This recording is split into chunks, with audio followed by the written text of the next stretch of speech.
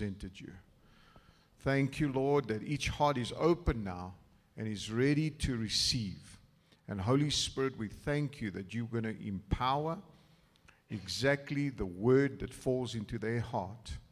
And you're going to help them and teach them and guide them continuously to be able to implement it in their daily life. You're going to help them to remove these painful and destructive concepts of leaven that we all have in our hearts about life and about you. I thank you, Father, as we prepare for that and we set our intention to do so, you will help us because you are, as we sang, our friend. In Jesus' name, amen. Amen. Amen. And good morning. Amen. And good morning, yes. Yes, you can give him a big round of applause. Come on, guys. Thank you. Awesome. So I'd like the guys at the back to help us out with some scriptures there. Daron, if you can go to Romans 1:16 and 17. And then we're going to go to Romans 10, verse 3, just as two foundational scriptures to kick off with. And yeah, I think we're going to go on a very exciting journey. It's going to be nice. It's going to be lekker. It's going to be lekker. For I am not ashamed of the gospel of Christ, for it is, everybody say, the. No, I want, come on, participation here. For it is the. Do you guys know what that means in English? In English, they call it the.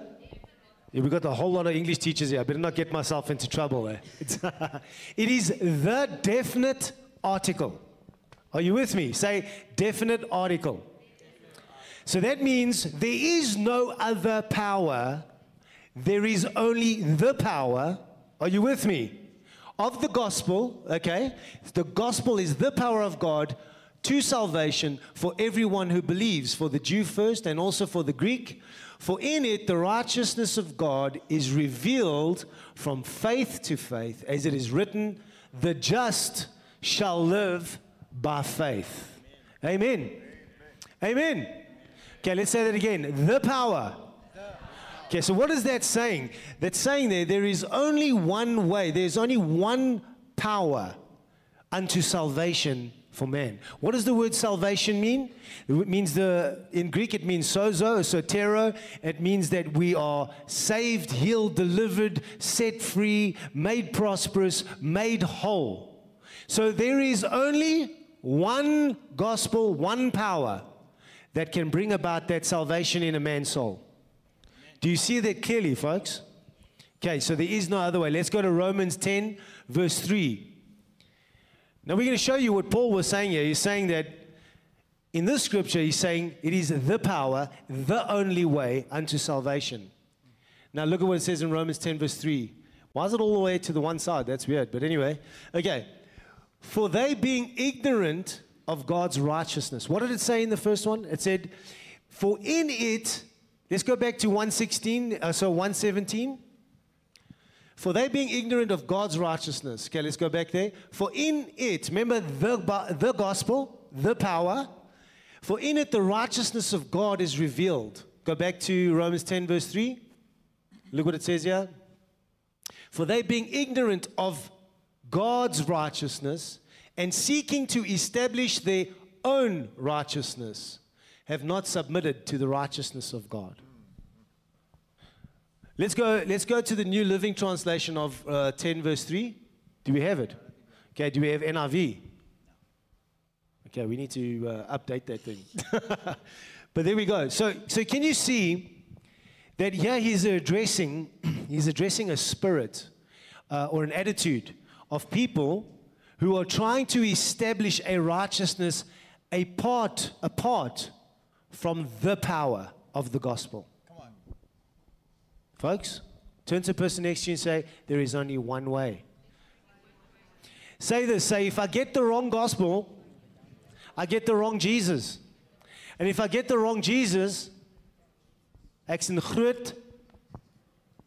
What's the Greek word for that? It's kakalakas, I think. Kakalakakas or something like that. It's not in the Greek lexicon. Don't go look for it. Just take my word for it. Absolutely. Amen? So we got a problem here, guys.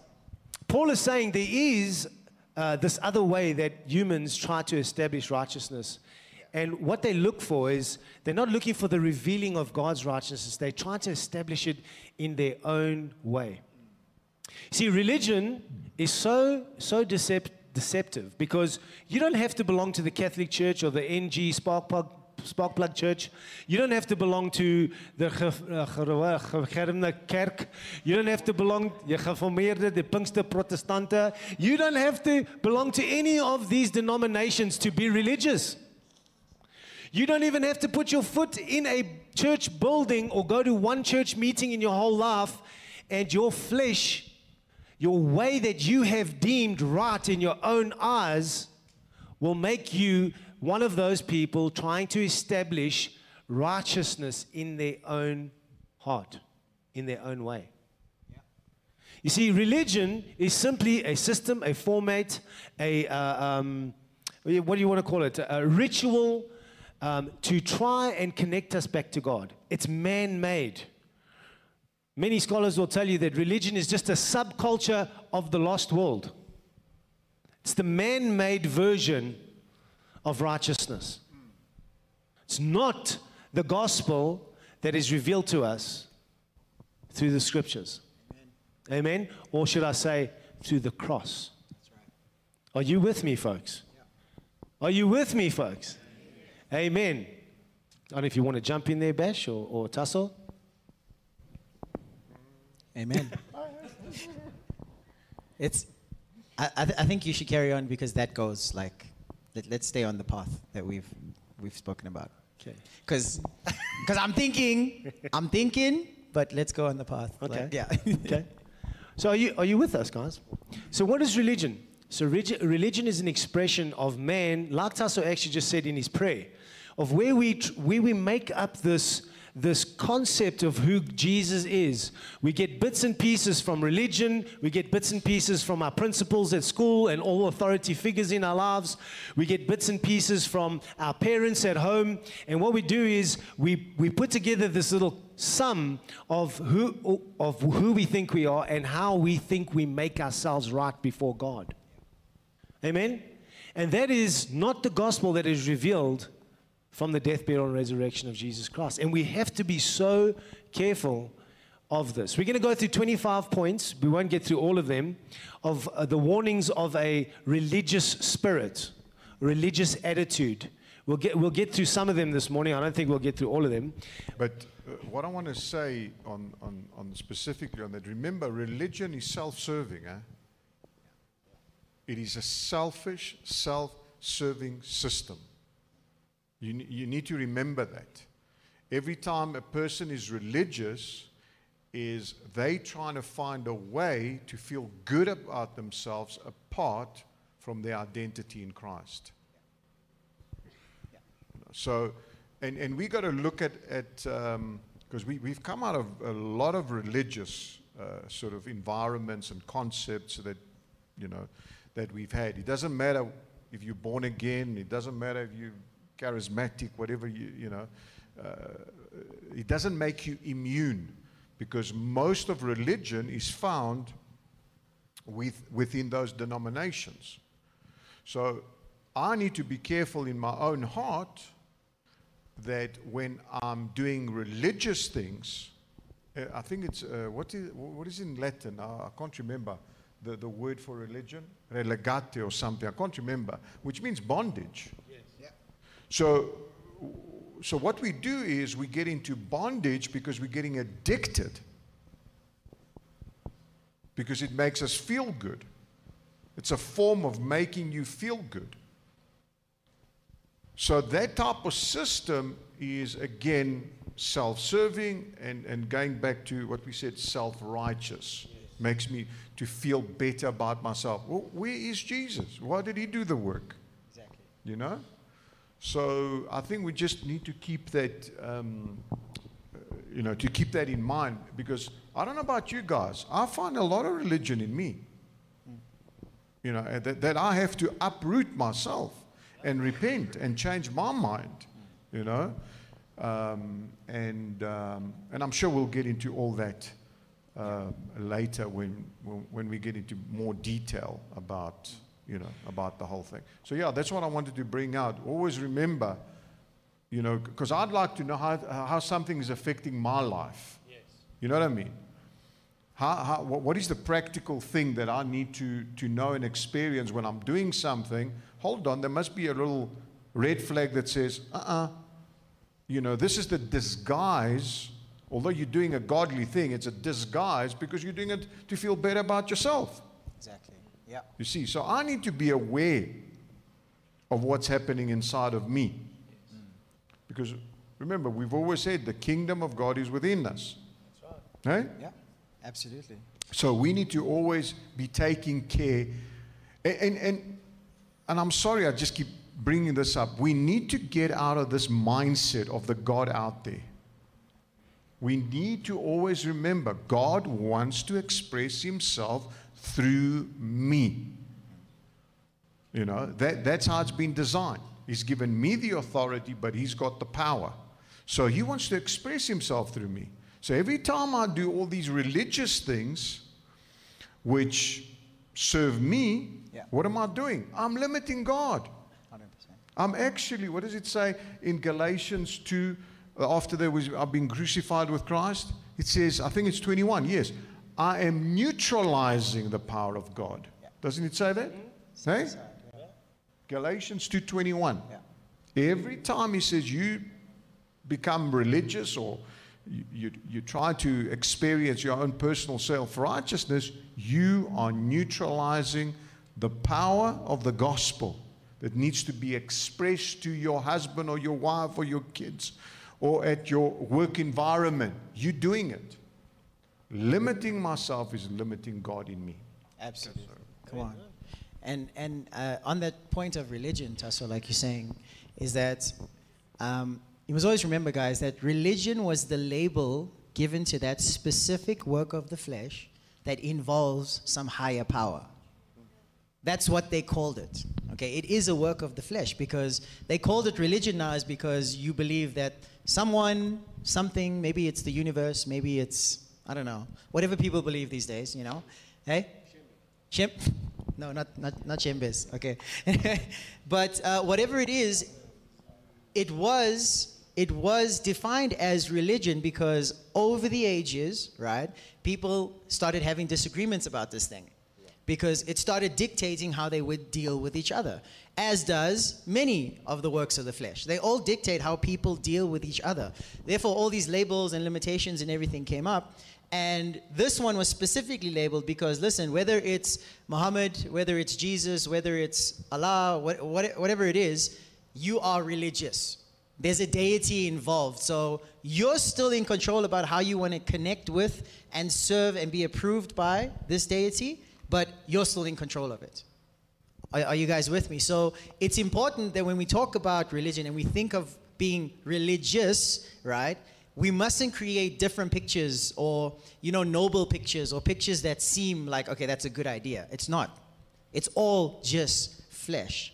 Are you guys with me? God can't be a person who's saying, listen, this is how it must be, and then we decide how we're going to interact with him. We decide to tell him, okay, this is what we're going to make it, Lord. Yeah, it's like, you saying this, but Lord, I'm comfortable with my little space here. So I'll tell you what, I'll just include you in this little space. Are you with me? That's not the message of the gospel, right?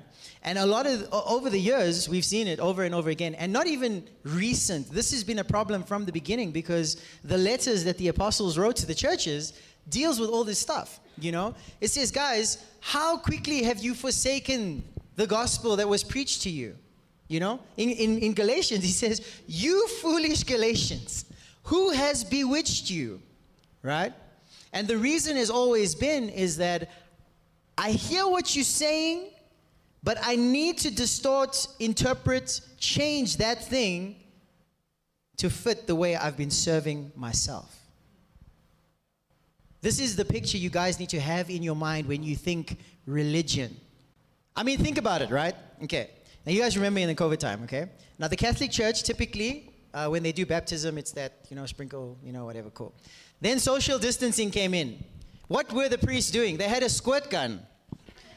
And the baby was there, and they were like, in the name of the Father, the Son, and the Holy Spirit. There, you're baptized. Now, why did they do... I'm not even joking. Do you guys not see those articles?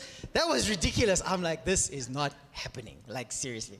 Okay? But why did they do that? Because the self-standard was created that babies need to be baptized. If the babies aren't baptized by sprinkling the water, whatever they believe, then it's a problem. Okay? Now, they have to social distance because of COVID. What do? They changed the rule. They're like, okay, let's find a least common denominator that's allowable, and then we'll still make sure we fill that thing, you know? And this is what Jesus condemned with the Pharisees. He says, woe to you who make the law keepable. Your own traditions and cultures have made you blind to the things of God. Because you are forsaking, like we read there, ignorant of God's righteousness. You're forsaking God's righteousness, His way of doing things, His state of being right? And you're placing your own interpretation on how it should be. And like Taso was saying, this thing exists in all of us in every area of our lives, right? You know, over the weeks, we've been dealing with this quite extensively, I think on the Wednesdays as well, you know? And you guys that were here on Wednesday, we broke down Galatians again, and we went through it, man. It was so beautiful. But the principle is that in every area of our lives, we will realize that here right now, either we've said, okay, Lord, I want you at the center of this, and I want to see your version of this. That is the person who is non-religious. The person who is religious is the person that says, okay, this is my story.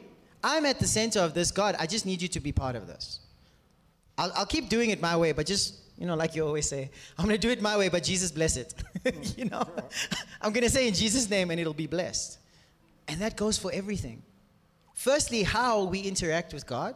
Secondly, how we interact with each other. That's what it goes to. If we have any logic, any perspective, any mindset, whatever adjective you want to use, right? Anything like that, that is the leaven, right, that Jesus warned about. It is the principle that puffs up the flesh, the yeast. Like how yeast raises bread. Yeah. I know you said yeast. And I laughed because Didi's like, yeah, what's the level of your leaven? And Tasa's like, yeast. I'm like, okay. Yeah, yeast.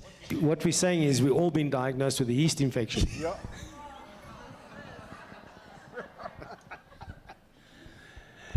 In the heart. Yeah.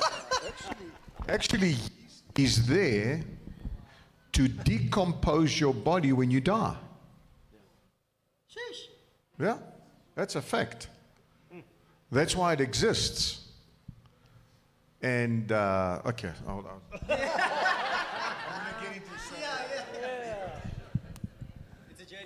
It's a journey. So Jesus comes and He takes away sin, He takes away all the stuff, and He becomes sin for us. And He actually destroys any kind of way that we should try and hang on to self-righteousness. Because like Bash is saying, all religion is just that thing to try and make us right with God. So Jesus comes and He says, never again are you able, if you really want the true God, never again are you able to be self-righteous, because you die with me and then you raised up with me. Amen? So there's no way that we should in any way be trying to preserve ourselves. Self-preservation is antichrist. Write that down. That's what it is. Self-preservation is antichrist. A religious spirit is antichrist at its core. Because you just read it. I'm not saying it. We read it. It said there. Well, this is the New Living Translation. It says, for they don't understand God's way of making people right with Himself. Refusing to accept God's way, they cling to their own way of getting right with God. Amen? So religion was simply another form that we used to preserve ourselves. And it completely messes the signal up in our hearts. Because, you know, your prayer time can make you feel really right, eh?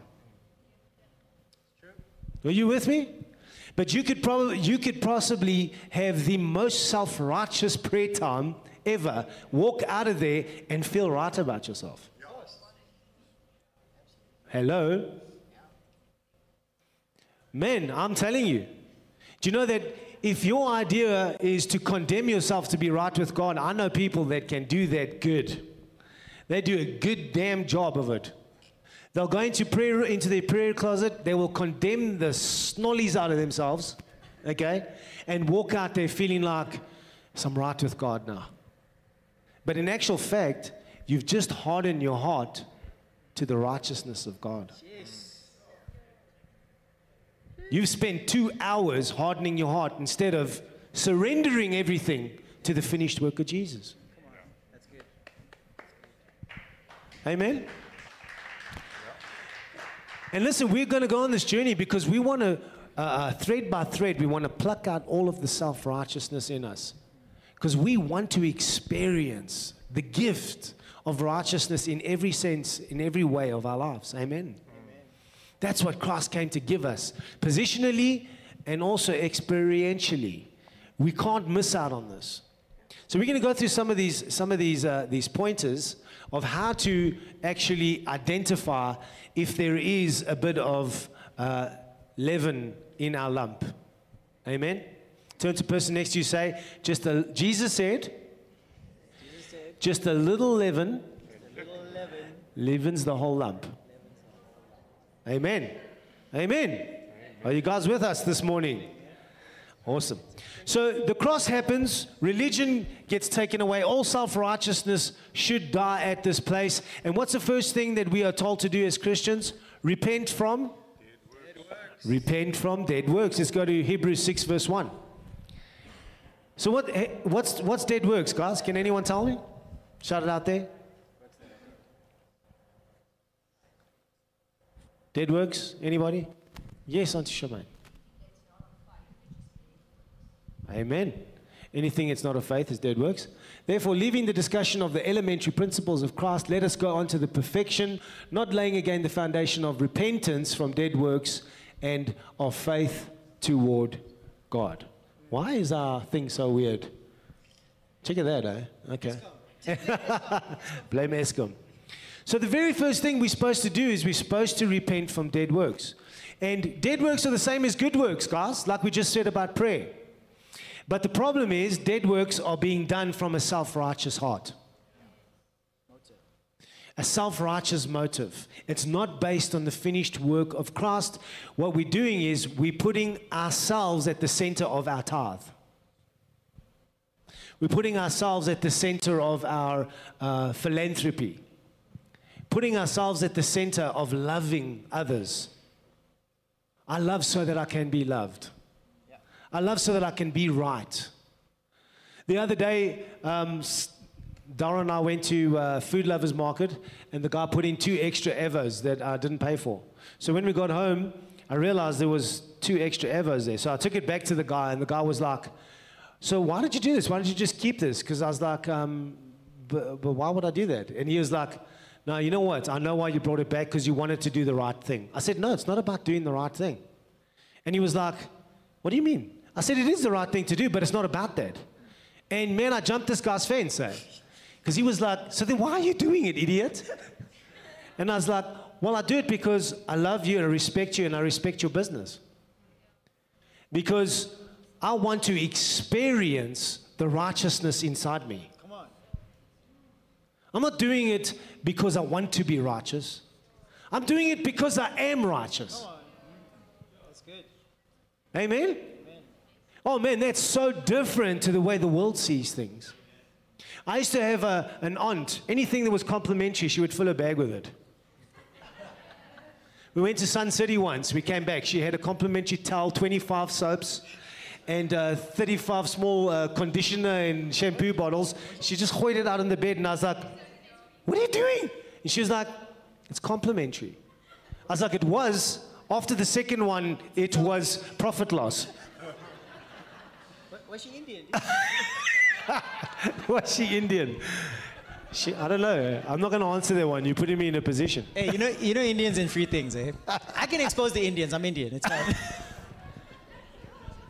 Have you seen those people that leave wimpy after they've had their meal and they walk to the counter, they pay their bill, and they somehow all those sweets, like 50,000 sweets go into their bag. It's free. Man, you just destroyed the whole heart behind getting a free sweetie. Are you with me? Man, we've got to understand that when we do things from self-righteousness, we are operating at the level of death, man. We are disconnected from life himself. That's it. Amen? And so we cannot afford to keep any of that leaven inside our lump. Amen? Turn to the person and say, you're such a good-looking lump Such a good-looking lump, man. of righteousness. There's Ola. You're a lump of righteousness. Did you guys know that, you know, in Hebrews 4 verse 1, the Bible actually tells us that it is a New Testament commandment. It's a new covenant commandment that you should enter into the rest. Yes. Did you know that? God is commanding you to enter into his rest. If you don't enter into his rest, woo, that's that Greek word again. Are you with me? Can we read that? Should we read Hebrews 4 verse 1? Oh, there it is there. Therefore, since a promise remains of entering his rest, let us fear, lest any of you seem to have come short of the rest. What rest is he talking about? He's talking about the finished work of Christ. He's talking about the true Sabbath. Did you know that you need to keep the Sabbath? You know that, right? I'm going to catch you guys. I'm going to catch you. Do you know that you need to keep the Sabbath by law? Did you guys know that? Amen. But who's the Sabbath? Jesus is the Sabbath. Let's carry on reading what he says here. You see, these are commandments. Let's go to 4, verse 2. For indeed the gospel was preached to us all as well as to them, but the word which they heard did not profit them, not being mixed with faith in those who heard it. Yo, I don't know if you want to pick up there, guys. This is beautiful stuff. Go for it. Mix it with faith. Yeah. Just mix it. Stir it well. Don't shake it. Mix it. Yeah, okay. I think let's go a little bit back and have a look what they call the law first reference. Where was leaven originally, so that we can understand concepts, you know what I mean, of what leaven is. And if you remember, leaven, first we see it in the book of Exodus. And we see that they had to have the Passover lamb, the unleavened bread, okay, and also bitter herbs. They had to eat that together, you know. And we know that the Passover lamb obviously was the blood that they had to apply on the doorposts. And obviously whoever applied it, mostly it was Israelites, but it could have been Egyptians, whoever applied it, then the wrath or the angel of death would never touch them. So it wasn't just for the Jews. Whoever believed in it was, you know, the wrath of God would not, of the angel will not pass and obviously kill. Because remember, a lot of people ask, well, why were the firstborns killed, and also, the firstborn animals? Because remember, in those days when they had their gods, the plagues were the gods. Each god, each firstborn was dedicated. As you were born, the priest would actually take it and teach it. Your firstborn was taught how to basically worship demons, because that's what it was. So from a baby, it's almost, there was no recourse. There was no way of turning back. Their heart was totally porous by the God that the priest would keep teaching them. That was the firstborn, not the second, third, the firstborn. So they were totally given over to demonic entities. And basically this is why the angel went in and killed the firstborns. Now, the second thing that we see was the unleavened bread. So the unleavened bread always represents, because leaven represents not so much sin. Sin is the result, the action. You know what I mean? Unleavened bread represents the mindset that we have. The belief system, in other words. The leaven I'm talking about. So we need to eat unleavened. In other words, we're not partaking of the world system of Egypt that he taught us for 400 years of how to depend on the gods of the Egyptians. Because now God is coming and he says, do you want to follow me to the promised land? Well, let me show you how great I am than the gods that you guys have been worshiping. And listen, Israelites, same as you. You need to see that you can't put your trust in anything that the world system is giving you. Because that's what's inside of you. That's the leaven. Okay? And then the bitter herbs that they were having is with the lamb was because of how bitter and destructive the world system is. And that's why I want you, when you eat me, I want you at the same time to remember Hebrews 4, what was it? 4 verse 1. And in Hebrews 6. At the same time, you've got to do two things. Repentance from your dead works that came as their source from the world system. That's why you're producing dead works. And one of it is religious, how to feel righteous. And faith towards God, which is I'm eating my Passover lamb. Beautiful. And every time I eat it, I always remember, I have memory that it's away. I've done away with the world system. I've done away, because remember, the world system in every direction wants to attach itself to you so that you can depend on it as its source. That's why it's there. And every day I need to repent from that. And that's where I believe Hebrews 4:1 came in to my head now, that I need to mix faith. I need to trust that it's only the lamb, the Passover lamb that I'm eating, that's delivered me from wrath. Because I trusted in that blood. And at the same time, only life is found in the lamb. Eaten with unleavened bread. And remembering at the same time that the world has got nothing to offer me. Just like Jesus said, the world has got nothing in me. And Galatians 5 and 6 talks about the same thing. We are free from the world system. Anything that it's offering, you know? And then we come to what the Bible calls, and we'll get into it just now, mixed motives in our own hearts. Mixed motives.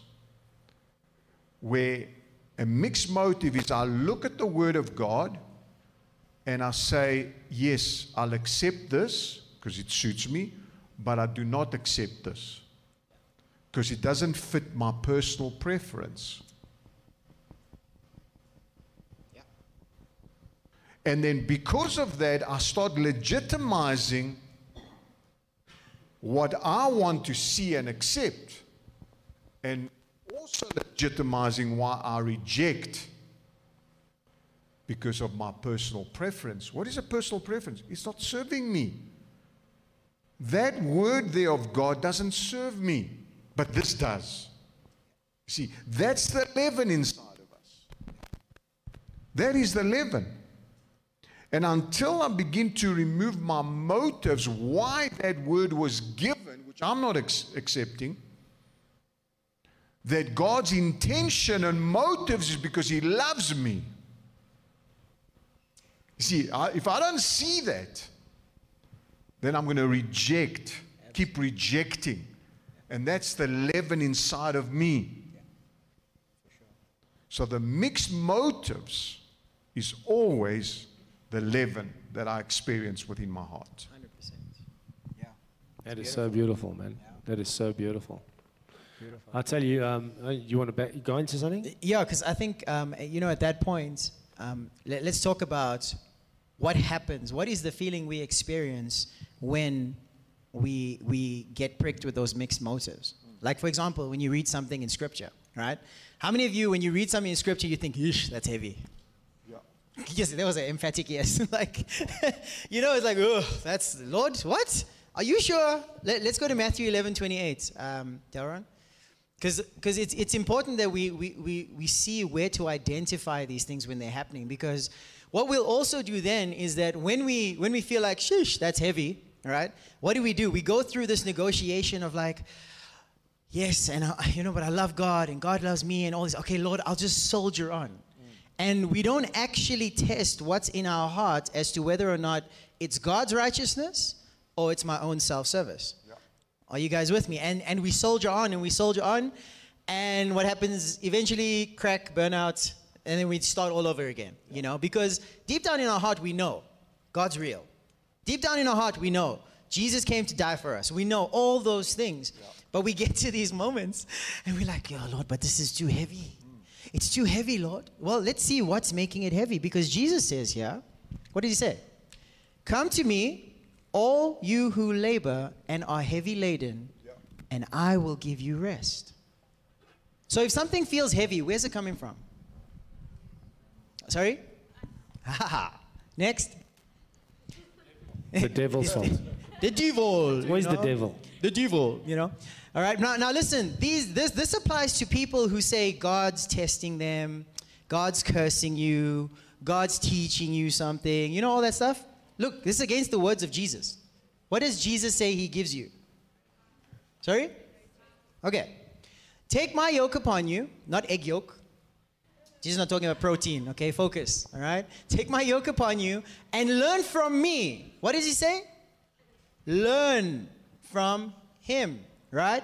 "For I am gentle and lowly in heart, and you will find rest for your" what? Your souls. 30. "For my yoke is easy and my burden is light." Now here's the thing. When people say, "Oh, it's too heavy. God's testing me. The Lord giveth and the Lord taketh away. This is the wrath of God," etc., etc., etc., forever and ever and ever, right? What did Jesus just say? Does that scripture only apply in certain scenarios? Are we going to choose which scenarios are convenient where this applies, and then in all the other scenarios it's going to be God's testing, the wrath of God, God giving, God taking, all that stuff? Are you guys understanding? So when we come to these things here, like you mentioned in the beginning, the number one, I said the number one, but leaven is plural, so Just keep it singular. the number one leave. Okay, no, I'm kidding. All right, the first area of leaven is that we have created a self-serving God. Do you know that every single one of us, in some way or another, were programmed to identify with our suffering? Hello? Look at exercise. What do you guys do? "Oh, yeah, I feel the burn. No pain, no gain," Think of school. Yeah, see, exam stress, all the stuff. You get on the other side, you're like, like I earned this. This is good. You go to work, 65,000 hours a week. This is good. That paycheck was earned. Jesus comes along and says, "Okay, I earned it. Here, have it for free." So we're like, "I don't know, Jesus. You got to just hold on a second. Because how can I take this when I've got no pain? What are you talking about?" Right? So it's those sort of things, guys, that mix our motives. Yeah. So a person would rather believe that, you know what? This sickness that's in my body now, okay? God is teaching me in this. I'm going to endure through this, and I'm going to come out with a testimony. God turns the test into a testimony, brother. Okay, whoa, hold on. Just rewind. Because you forget about the scripture that says, "For the Spirit gives life to our mortal bodies." You forget about the scripture that says that his body was broken so ours may be made well. You forget about the scripture that says, "By his stripes we are healed." Yeah. That's it, Zoe. Snap that finger, all right? Are you guys with me? And at the core of it, guys, we never go to this place. We never go to this place because we're okay with God being just like us. Because you see, what does the Bible say? We're created in the likeness and image of God, right? His likeness, his image. But we interpret that as God is the same as me. Not, I'm the same as him. You guys okay? Yeah, okay, we fine? Are you guys with me? Right? Because that's what the gospel is about, is that you died and your life is now hidden in Christ. So it's not to make God fit into me. It's now to change my understanding, change my perspective, what I believe in my heart, so that I can rest in how I fit in Christ. Are you with me? I love this, James. Oh, the book of James. You know, that's the famous one. I know you love the book of James. James is amazing, right? I mean, I've had so many discussions with people. It's like, no, the Lord tests our faith. I'm like, okay, show me where. Then they go to all the New Testament scriptures, you know, and they say, you see, test, test, test. I'm like, okay, but where there in that scripture it says God is testing you? Then they look at me. You see, what did they do? They already identified a way to make that scripture serve themselves. Because you see, there is a test for your faith. And what is the test? Like Taso explained now with the Passover meal. It is letting go of the bitterness of the world and partaking in the rest of the lamb. That's the test of your faith. Where's that test coming from? You. It's your own heart because of your motives. One, you anchored this side instead of the other side. God can't test your faith. Do you know why? Because your faith is a gift from him. Do you think God would give you something that he needs to test? Does it come with an extended warranty? Is it a guarantee? What is it? You know? Are you guys with me? So it is this understanding, dear brothers and sisters, beloved children of God, family, all these lovely words we use for each other. You know? This is the test that we need to have in our hearts to say, okay, but hold on. The minute that I choose to compromise the integrity of the character of God, I'm no longer in faith. Because what is faith? Faith is the trust in the integrity of God's character. That he is, that he is who he says he is, and that he is a rewarder of those who seek him. The minute I compromise that, I'm in the flesh. I'm not only just in the leaven, man, I'm like stuck. I'm rising up with it. I'm stuck in the mud. Are you guys with me? So whenever we read anything in here, guys, you know, and people will say, oh, no, but God did that to Job. It's like, guys, carry on. God shows up later in the story and he says, who is this clown who is darkening my counsel? This clown is saying things about me, but he doesn't even know who I am. Go read it. They stop at 38, but I think it's 42 where God shows up or something like that. 40. God shows up at 40. But they stop at that scripture where they say, you know, God giveth and taketh away. Right.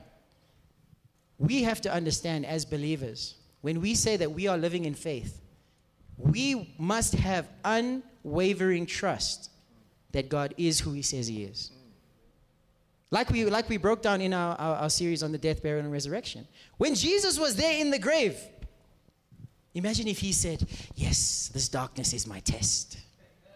Yes, this death on me is God turning my test into a testimony. No, what did he have there? In the darkness, in death itself, the worst place you could possibly, what did he have? He says, I know you hear my prayers. I know you are the righteous God. I know you are the one who redeems me. Are you with me? So when we come to testing our motives, guys, if you're feeling a bit nervous about letting go of how you're going to get this self-gratification from this way that you want to go, you are lacking the experience of the goodness of God in your heart. Because you're still kind of convinced that there's something you can get that God can't give you. Amen. Sorry, dudes. No, I say sorry. That was awesome. God is good. Amen. So we need to detect the leaven in the lump. Amen. Let's go through some of the points. Should we have a look at it? Because you must remember, guys, your own self-image and how you are projecting onto God and who God is from yourself and your own experiences will torment you. Are you with me? We call them the big L. Well, I used to call it the big L, the 10 Commandments, the big law. And then there's the small L I used to call is the conscience of man, our own conscience. And the moment you wake up in the morning and you open your eyes, it's the little cruel laws that you put on yourself to make yourself feel righteous. And you think that you're doing okay by doing that. You think that you're putting yourself through a spiritual gym or a spiritual exercise so that you can be right. But guess what? You're actually hardening your heart and you're tormenting yourself.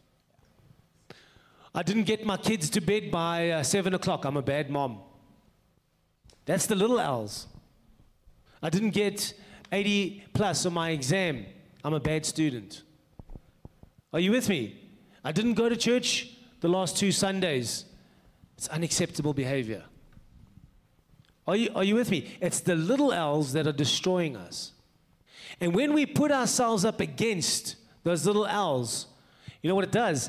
It causes us to become alive where we should be dead. And we start raising up this idea of ourselves that should be measuring up. And we torment ourselves from day in and day out instead of resting. Amen. Instead of resting. Let's have a look at some of these. Do you have them there, Darren? Ed's typed them up this morning. Okay, number 1. The religious spirit will often see his primary mission as the tearing down of what he believes is wrong. Okay, so it doesn't have to only, we're not only just talking about church, we're talking about anything. Are you with me? What is it that you see in yourself that you don't like, that when you see it in somebody else, you're attacking, you're tearing down, you're trying to correct, you're trying to fix it?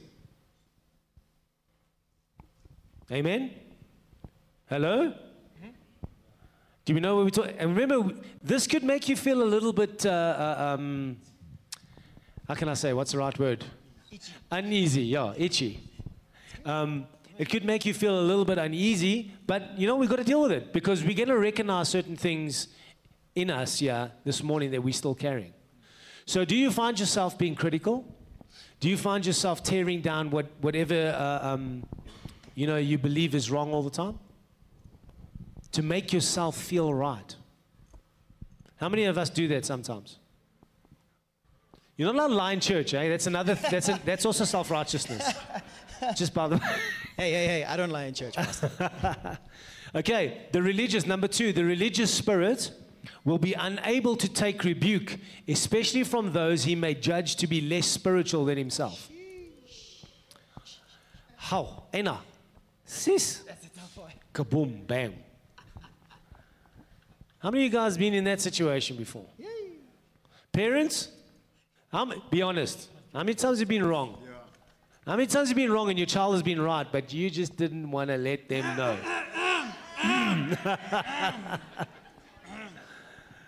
Hello? Guess what that is? I'm the mother of this house. You know what we always resort to when they don't agree with us? You are under this roof. Not in my house. As long as you're under this roof, I'm right, you're wrong, shut up. I've never done that before. Check, Gerald's laughing because Gerald's feeling hectic there. No, okay, are you guys with us? The religious spirit will be unable to take rebuke, especially from those he may judge less spiritual than himself. You guys can jump in if you want to comment on anything, please. Can I go to 3? You guys are cool? Okay. Number 3, religious spirit will have a philosophy that will not listen to men but only to God. Yo. Oh yeah, people, what? I don't need anyone. I have the Holy Spirit. Yeah. Okay. Yeah. Thanks, bro. How does that work out for you at the workplace? That one. I know people that they go from one job to the next job because, you know what, they're so spiritual.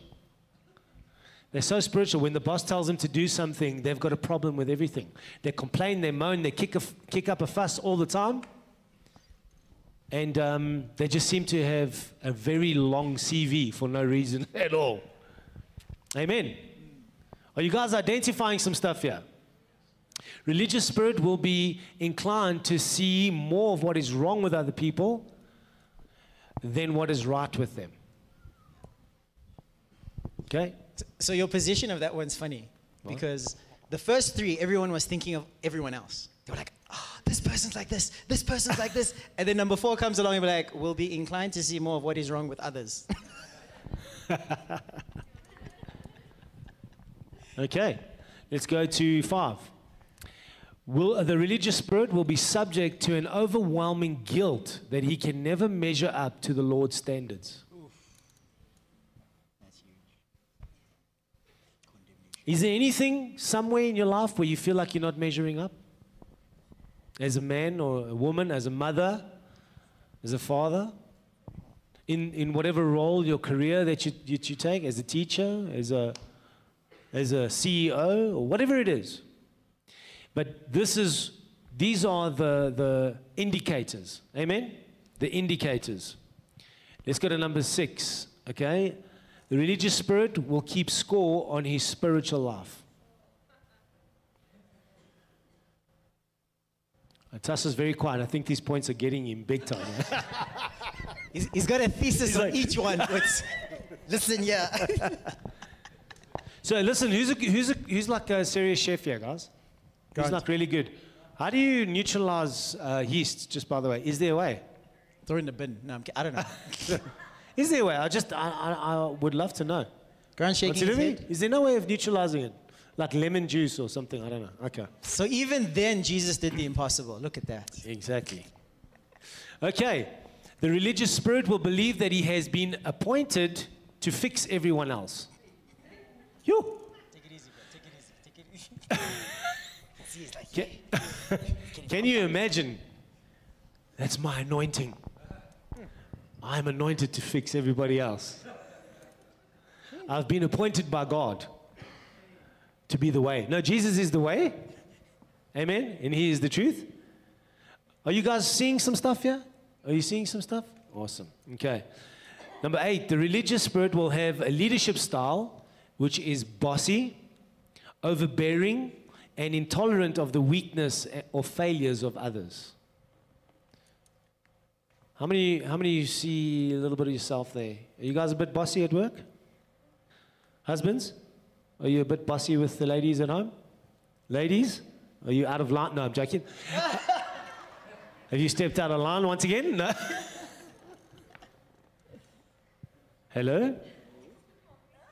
Can we see some stuff here, guys? Are we starting to pick up some leaven in the lump? Awesome. Let's go to, where was I? 9.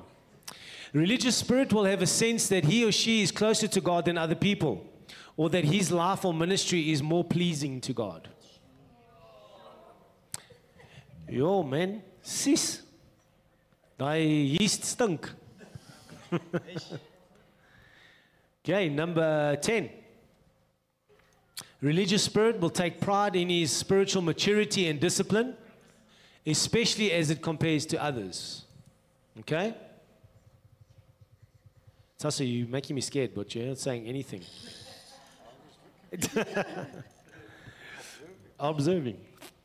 Okay, where are we? Number 11. Okay. Religious spirit will have the belief that he or she is on the cutting edge of what God is doing. Hey? Must we slow down? Oh, sorry. Okay, where were we? Go back one, Ronnie. Oh, there. Oh, yeah. We can broadcast it. Yeah, we'll broadcast them. Because at the moment we feel like we're under the paparazzi here. It's like, tsh, tsh. I know Taso is good looking, guys, but I mean, geez. Okay, so if you can't keep up, don't worry, let's do this. Okay, so the religious spirit will have the belief that he or she is on the cutting edge of what God is doing. Very interesting. The latest move of God. Yes, the latest move of God. Everybody come to us, follow our church. We have got the new move. We're on the cutting edge of God. How many times have you seen that in your life, Taso?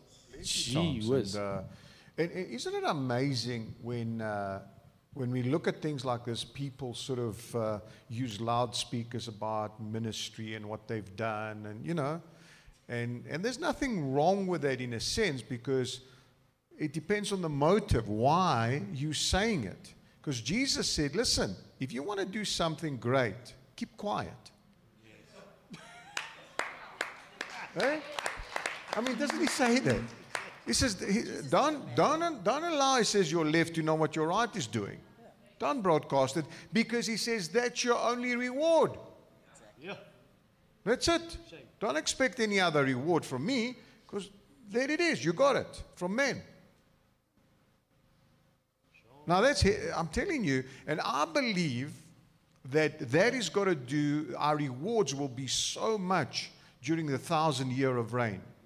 I really believe that, you know.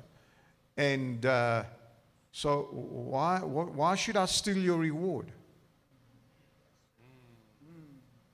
I mean, think about that. You know, this one is so beautiful, because what you've just brought out here is amazing. Because when we're talking about self-preservation, I mean, you go do something that's really going to cost you and tell no one about it. That's one way of killing yourself. I promise you. That's one way of not taking self-preservation, the self-preservation route. That'll discipline you big time. Amen? Not like some of these folks where they have a certain section just for the tithers. There's a church down the road here, apparently. I just got to mention it. Bless their hearts. We love them. They are brothers and sisters in Christ. But they've got a section called the Prince section. It's just for the tithers. And it's the seats. They've got cinema seats with leather and what not there. Are they heated seats? They're heated. They must be. All that self-righteousness must be hot. But anyway. Okay, so number 12. The religious spirit will have a mechanical prayer life.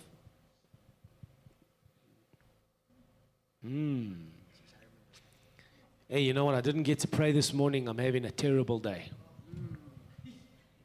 Hey, I didn't have time with the Lord this morning. Sheesh, man. I ended up kicking the dog when I got home from work. And unfortunately, what we do is we develop beliefs out of those things. You know, a very close friend of mine back in the 90s, he had just immigrated from Greece to come here. And so he got involved and with me then, and he got born again, and, you know, the whole thing. Then he went to a specific church, and they taught him, listen, before you get out of your house, make sure you pray. You don't pray, things are not going to go well. So without him realizing it, after 2-3 years of doing it, one day he forgot to pray because he was rushing to a meeting. And so the belief kicked in inside his heart, and he had an accident. What was the other thing? Something about his business went wrong that day. So now it reinstated and reinforced the false belief that he had created in his heart. That if I don't do this specific religious prayer in the morning, then guess what? God's going to get me. I've opened the door to the devil. I've done this, that, and the other. Do you see how we self-sabotage ourselves? For nothing? Eh? Yeah. Now, if he had put his trust in the Lord and say, Lord, I've spent time with you. I've enjoyed you. You're so beautiful. And he couldn't do it that morning. And he's missing the Lord. Not because he was going to get protection, but he's missing him. As he's driving, I'm missing you, Lord. I didn't spend time with you. I love you. And, you know, and then his heart would be still settled. It wouldn't convict him, you know. So those are the subtle abuses that we do to ourselves. Because a lot of believers have been taught the doctrine of dualism. So that what they actually believe is, they believe there's a war happening in heaven right now. And when you pray, Jesus beats the devil up. And when you don't pray, the devil finds a way to take over Jesus and get to you. Yeah. This is the crazy. You guys have seen the pictures with the devil and Jesus on the internet, the busy arm wrestling. Are you kidding me? The devil arm wrestling with Jesus. You obviously have never read any of the New Testament epistles, because it speaks of the supremacy of Christ above all. Come on. We still want to put the devil in the same league as Jesus? I know these guys, man. These guys, they confess to be men of God, but you know what? They can't even come lay hands on you if they had an argument in the car with their wife or their children. They're so now broken by their own behavior that they feel they're not worthy to come and pray for you when God tells you to pray for them. Are you with me? This is not about us, guys. This is about Jesus. Okay, 12. Are you guys okay? We're running over a little bit because of the delay. Can we keep going? Are you guys all comfortable? Okay, sure. Okay, if you need to leave, you may leave, but just do it quietly then. Thanks. Okay. So number 12. Okay, we did 12. Number 13. The religious spirit will do things in order to be noticed by men. No, skip 13. It's number 13. Oh, yes, yeah. Hey, man. It's not Friday, eh? It's Sunday. Oh, okay. Is there any Jasons in the house? You know Jason and Friday the 13th? Oh, yeah. Okay, but anyway, I'm dating myself here. I'm giving away my age. Okay, here we go. Number 14. The religious spirit will be overly repulsed by emotionalism. And then 15, the same religious spirit will use emotionalism as a substitute for the work of the Holy Spirit. Haven't we seen that, guys? Don't we see that all the time? Huh? It is crazy. Number 16. The religious spirit will be encouraged when his ministry looks better than others. Number 17. The religious spirit will glory more in what God has done in the past than what he is doing in the present. The glory days.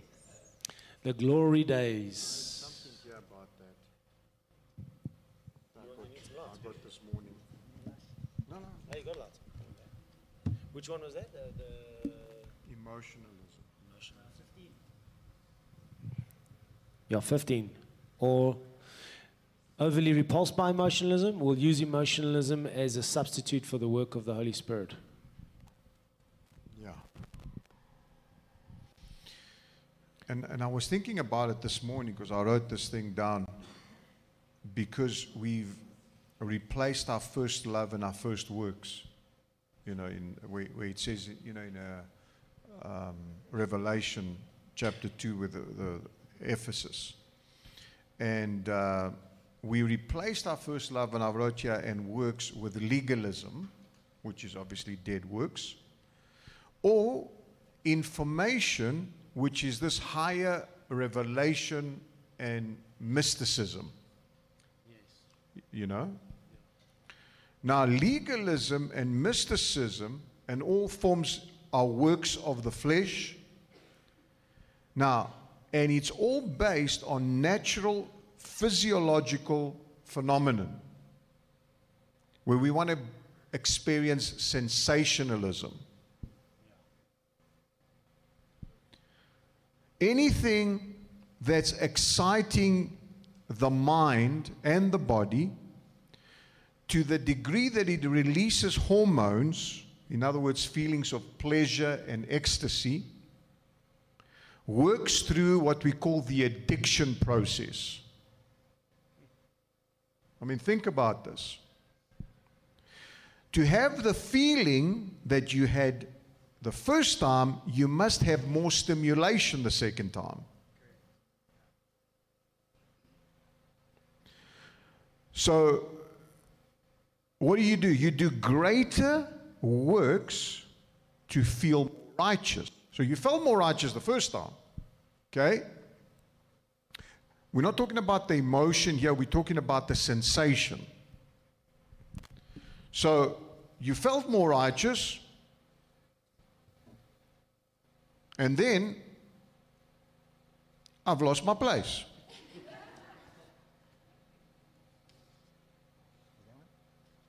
Thank you. Or you go and you search for something much more deeper so that you can get new revelation to feel spiritual.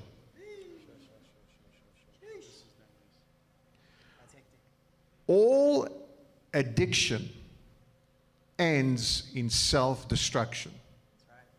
It's corrosion, internal corrosion. Faith works by His love. Knowledge always puffs you up. Faith is when I trust in His love, but ego is faith in my knowledge.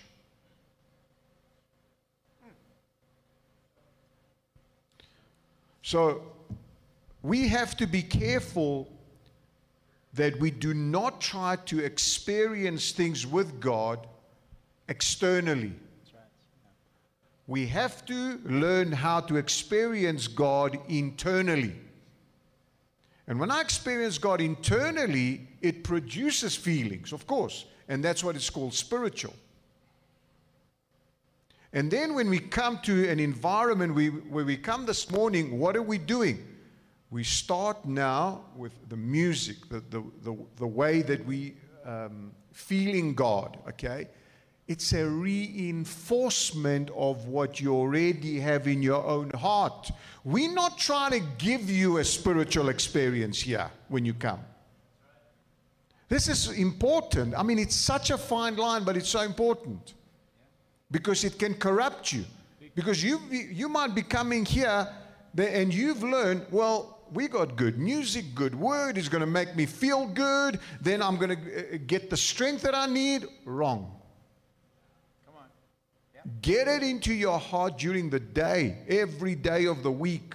Experiencing Him in your heart. And when you come here, all it does, it simply amplifies what you already have within you.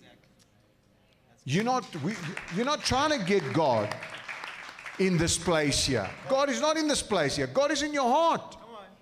All we're doing is we're amplifying to keep experiencing more what you have in your heart. The minute you're trying to get God outside of you to experience Him, that's sensationalism. Sensationalism. And you don't want to go down that line. That's so dangerous, Taso. That is very dangerous. Guys, we see it happening right now in the church. Because what happens is, to build the atmosphere for an external experience with God, what we do is we get more smoke machines. We get more updated lights. We get better sound systems. Then it's not enough. Then we go and get musicians from the world. Listen, I know. I used to sing in a band in one of the biggest churches in this country. I was one of the lead worship leaders. And Sorrel, coffee guy, Sorrel, you'll know. There'd be mornings before you go out on the stage, you've got to wake the guys up because they're drunk. But guess what? They would pay them sessions because they are the best musicians in the country. Am I right, Sorrel? So the thing is that, so what do we do? See, because now we've got that addiction thing. So we constantly now get better musicians. Then we start bringing in some famous oaks. And they start doing the Easter service and they sing on the stage. But meantime, you know, the guys, they don't believe what we believe. But now we're paying them for their talent so that you can have an external experience. You know? And then it gets worse. We got to get Benny in here this Sunday. Because Pastor Didi is not as good as him. As him, not him, as him. And we got to create another big experience. So what do? We call in the big guns. So that we can create a bigger experience. And guess what? The church has been doing this now for the last 40 years, 50 years. And it's getting worse and worse. And you know what? People are falling away from Christ. They're falling into New Age. They're falling into progressive Christianity. They're falling into the Kundalini thing. They're chasing the experience. Nowadays, you've got so many Christians that are going into this New Age stuff because it's not in their hearts, like he said. It was an external thing they chased every Sunday. And the guy behind the pulpit is responsible for that. He is. We love him. But he's responsible. He's created a corrupt idea of what it means to experience God inside your heart. He's taught you to experience it in your flesh. I can tell you right now, I get a singer up here right now. If you don't know the difference, okay, and you don't know, and you haven't fallen in love with God through the Word, I'll get a great singer up here. I'll make the hair in the back of your neck stand up just as much as the anointing. And you won't know the difference because you don't know the Word of God in your heart. That's huge. I promise you. And let me tell you something. You just switch on TBN. It's full of it. It's full of it, guys. They're using gimmicks and they're using tricks of the trade, of the entertainment business to keep the guys coming back. And then you want to know when COVID comes why the church falls apart. Because they couldn't go get their hit on Sunday. Bunch of external experience addicts. We must come up with a... I think we'll carry on with the rest next week because we're already now... We've run into 11:30. Did you guys get something this morning? Come on, give God a big round of applause.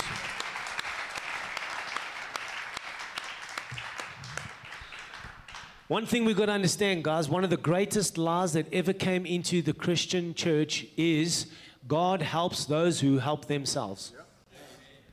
That is not in the Bible, just by the way. That comes from George Washington, one of the presidents of America, and some oaks adopted it and put it into the Christian beliefs.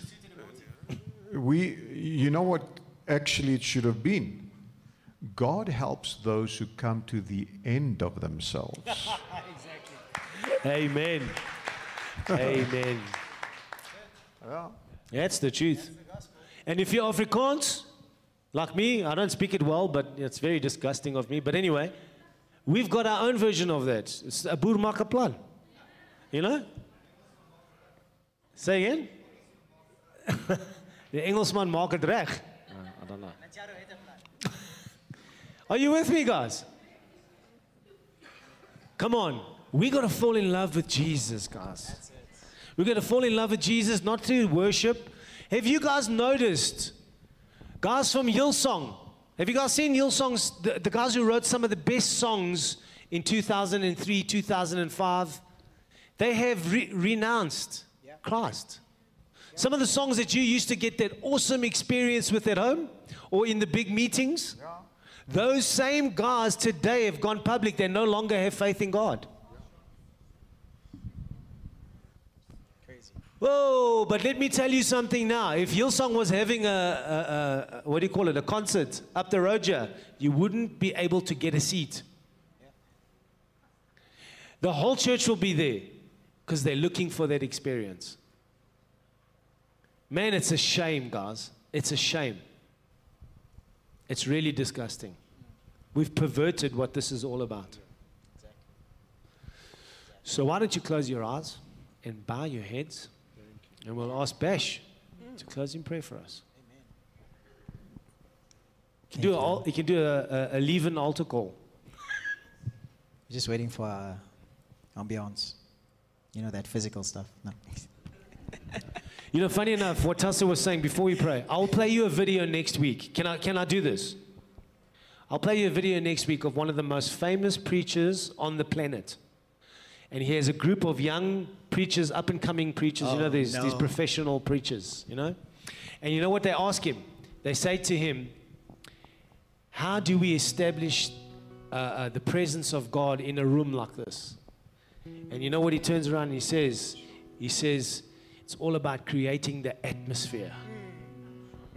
And then he says, little churches like this, he says, they'll die because they don't have atmosphere. You need a crowd to experience the Holy Spirit. Yeah, it's Benny Hinn. And I'll play you the video. And this is what they believe. Next week we'll do a little expose on that. How's about that? Yeah. But don't go out here chasing Benny Hinn now. You want to go take him out, okay? You love Benny Hinn. He's trying his best in himself. Amen. But we have to call it what it is. Amen, guys. Otherwise, we're gonna go down the river with these oaks. Big time. Awesome. So just remember, we're going to be doing offering. Auntie Charmaine and the other ladies will be standing at the door, and please listen to the Holy Spirit. But right now, Bash, take it away. Thanks. Thank you, Lord. Man, we've had a good time this morning. Just be still now. Close your eyes. There's a lot to take in, a lot to chew on. But the number one thing you must get from this morning is that there is freedom waiting for you. There is peace waiting for you. Jesus wants you to be unplugged from all the things we spoke about this morning. He wants you to have absolute reliance on Him. The work He has completed, the fact that He is alive inside of you, that He's made you a new creation. Man, you have a new nature. You have a new way of thinking. And it's exactly as Jesus is.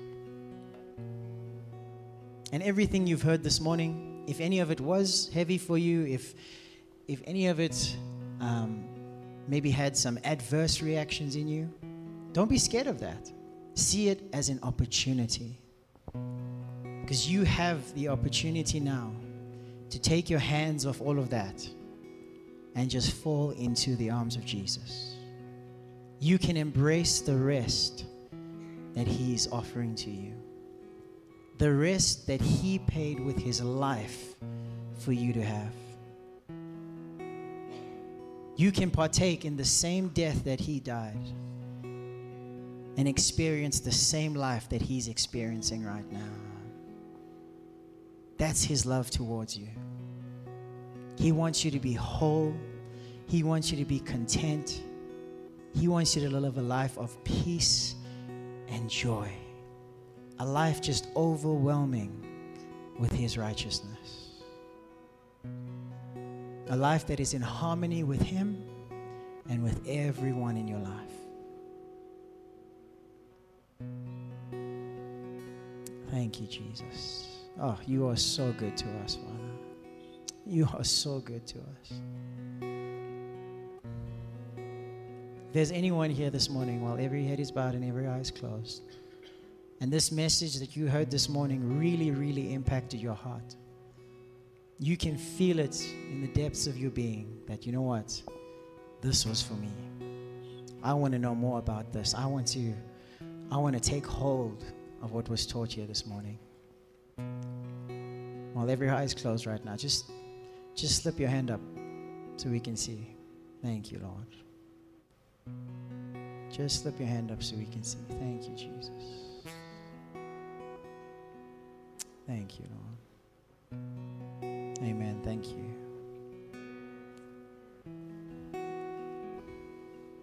Anyone else? Just keep your eyes closed, guys. Just stay still. Thank you. So for all of those who raise their hands, after the service, once we close up, we'll be at the front here. Please just come and have a chat with us. We just want to ask you some questions, just understand where you're at, just help you to get this journey started. Amen. Father, I thank you for every person in this room this morning. Yes, we are so grateful that you are the living God. We are so grateful that we are saved, healed, delivered, set free, and made prosperous in Jesus. Thank you, Lord, that you are alive in our hearts, that we are one spirit with you, God. That everywhere we go, it is not possible for you to be closer to us, God. That every single one of us are one with you, Lord. Everywhere we go this week, Holy Spirit, just help us have an overwhelming consciousness of you, Lord. An overwhelming consciousness of your love, of your peace, of your joy, your wisdom, your provision, your perspective, Lord. Overwhelming. Let our every single moment just be overwhelmed with your very nature, Lord. Everywhere we go, show us how to serve people, God. Show us how to lead people to the same peace that we're experiencing in you. In Jesus' name, amen.